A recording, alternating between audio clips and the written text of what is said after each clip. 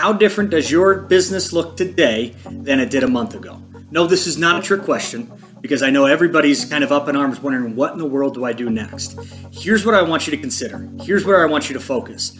Remember all the stuff that we always did, right? Remember we'd pick up the phone and we'd cold call. Remember we'd knock on people's doors when we'd have an open house. Remember we'd knock on other people's doors when you had a new listing. Remember all of those different things? Oh wait, those are the things we didn't always typically do, but some of us, yes, we might have done that. Now we have to think about doing things just a little bit different, because hosting an open house with lots of people in the same area is sort of frowned upon at the current moment. In fact, in some states, you're not allowed to do it. But utilizing technology, doing some virtual open houses might be the next wave of the future. Secondly, door knocking. Okay, maybe we can't door knock, but guess what, guys? The world has not stopped revolving. It is still spinning. It is nighttime, it is daytime. Business is being had. People are moving to your area. People are leaving your area. It's now our job more than ever to make sure that we get out in front of those people and understand what their needs are, even though they might not understand them quite yet. What I mean by that is we have to work harder today than we ever have before.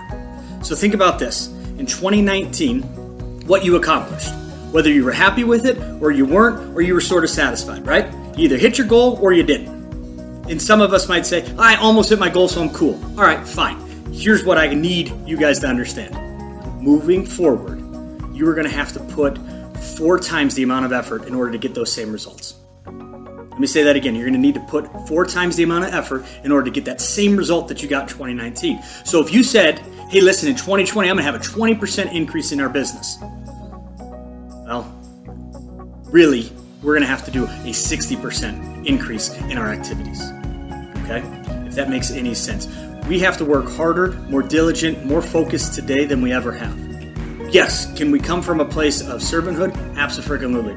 Yes, can we help others in this time of need? Abso-freaking-lutely. But at the end of the day, you guys have to work and commit to working 4 times harder than you ever have in your entire life to expect the new norm. And that's what's happening in all of this. In this crisis, we are setting the bar for a new normalcy. And now this is going to force us to get into action quicker. So if you're making the calls, if you're having appointments, whether it's virtually or just over the telephone, are you having enough interaction with the people in order to hit your goal? And then I'll leave you with this one last question. So I guess I had 2 questions for you today. What does it look like? What does it look like in your head to double your business? It can be done. You just have to have a plan of attack. You have to have your system and your processes in place. I would encourage you to reach out to your managing directors and ask them to walk you through what that plan looks like, because it's going to be different for everybody. Thanks so much for listening. Talk to you guys soon.